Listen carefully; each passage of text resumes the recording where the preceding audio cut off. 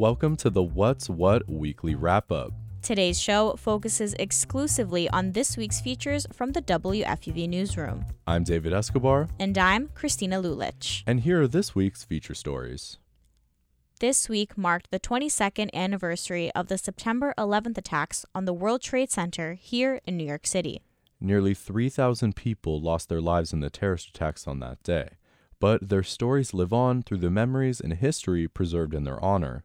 To commemorate the tragic events, the 9/11 Memorial and Museum held special programming to honor the lives lost at Ground Zero. I spoke with Museum Director Clifford Shannon to learn more about how the museum works to preserve the stories of the lives lost on 9/11. Can you just tell me a little bit about the work you guys do at the museum? The museum itself, which has been open now for nearly 10 years, has really grown extraordinarily. But we've also developed a range of programs that really take us around the world in terms of the lessons of 9/11, the story of 9/11, the story of the people. And so, for example, today, as on every anniversary day, we do something called a digital learning experience, which is a recorded film that we make each year, a new one thematically organized around people's stories of their 9/11 day, that is then distributed to schools around the country and around the world. And on the day itself, these many kids who have watched this can go online for a live chat with a dozen or more of our staff members who spend the day answering questions from young people for whom this is history that is unknown. And so obviously our responsibility has a lot to do with commemoration. But over the years, we've learned increasingly that education is a critical part of commemoration. You know, for somebody who wasn't there of my generation to remember what exactly happened, I'm curious, what do you remember most about that day? Well, I was home in Brooklyn across the river and, quite close to Lower Manhattan. Actually had plans to go into the city that morning, but the Brooklyn Bridge was blocked as I was approaching it, which was when the second plane hit the South Tower. It's still hard to fathom what actually happened. But for me, the most sort of powerful memory of the day was a little bit later that morning. The smoke was blowing our way in Brooklyn from Lower Manhattan, and my kids were coming back from school. And I will never forget the kids emerging from that cloud of smoke and the recognition seeing them. The world had changed. Their world in particular had changed. We did not know what was going to happen.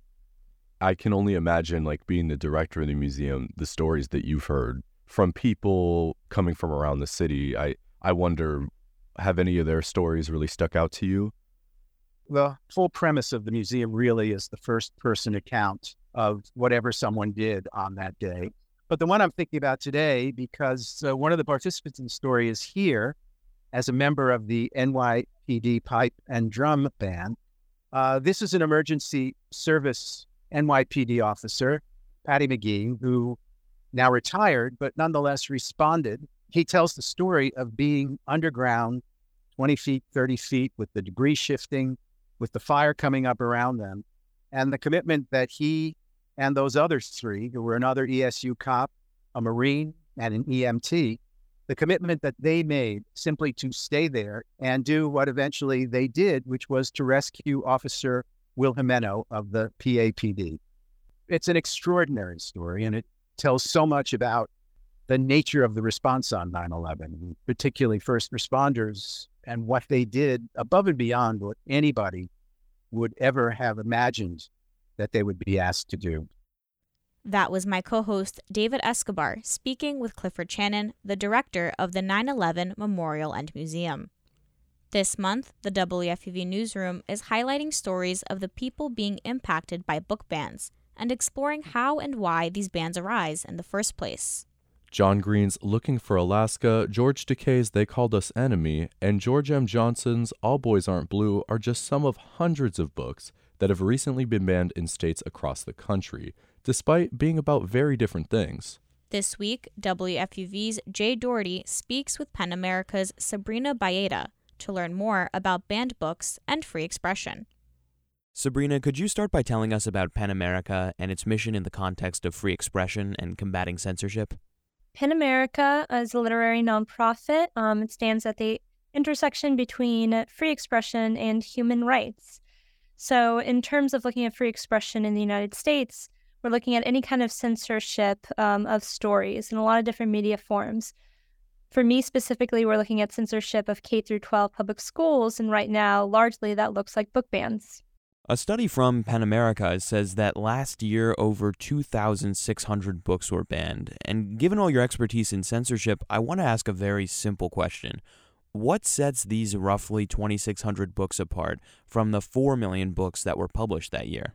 There are some difficult topics in these books, and I think people have very emotional reactions at first to that.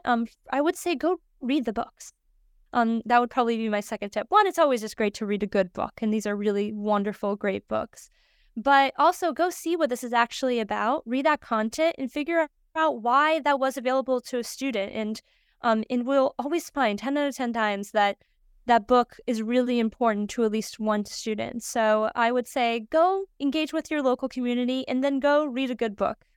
So it seems to me that often discussions about banned books can overlap with talks about democracy and representation, especially in the context of public schools.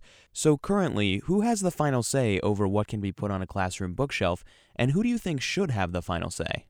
Book bans as an issue is a hot topic right now, and rightfully so, just because we're seeing a lot of censorship in K through 12 schools, what we like to consider the ed scare. But this process of collections and gathering books together, either in school libraries or in classroom libraries, is obviously something that's been happening for decades. There are, certain parameters, and the collections are cultivated by expert librarians who many times have master's degree in library sciences, understand pedagogically what students need access to, and have that first pass at what is available to students.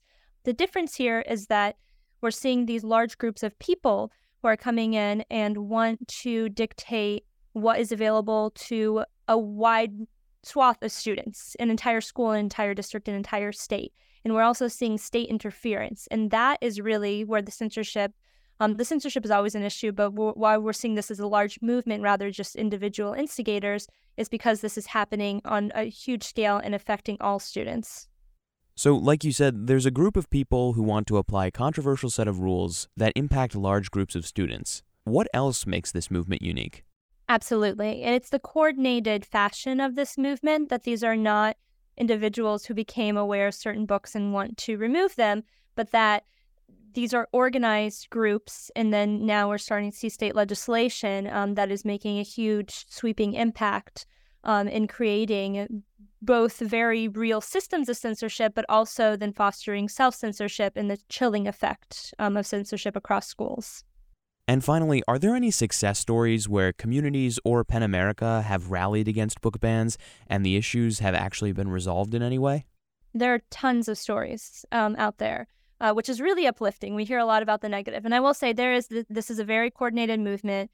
But we always like to say that wherever there are book bans, there are people fighting book bans. There's so many people on the ground who are fighting this movement and working really hard in their own local districts to be able to make sure that books are unbanned or that they remain on shelves and that students have access to the materials that they need. There's a study out there that says 70% of Americans are against book bans. It's distinctly un-American to ban a book.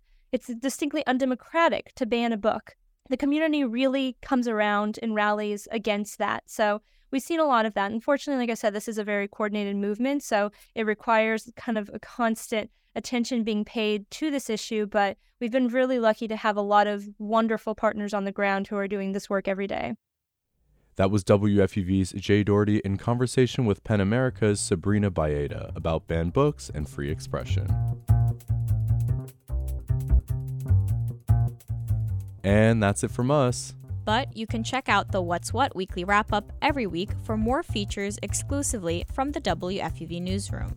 And make sure to check out the WFUV What's What Daily podcast every weekday at 3 for the latest local news and feature stories from FUV. And as always, you can find out more at WFUVnews.org. I'm David Escobar. And I'm Christina Lulich. And that's What's What.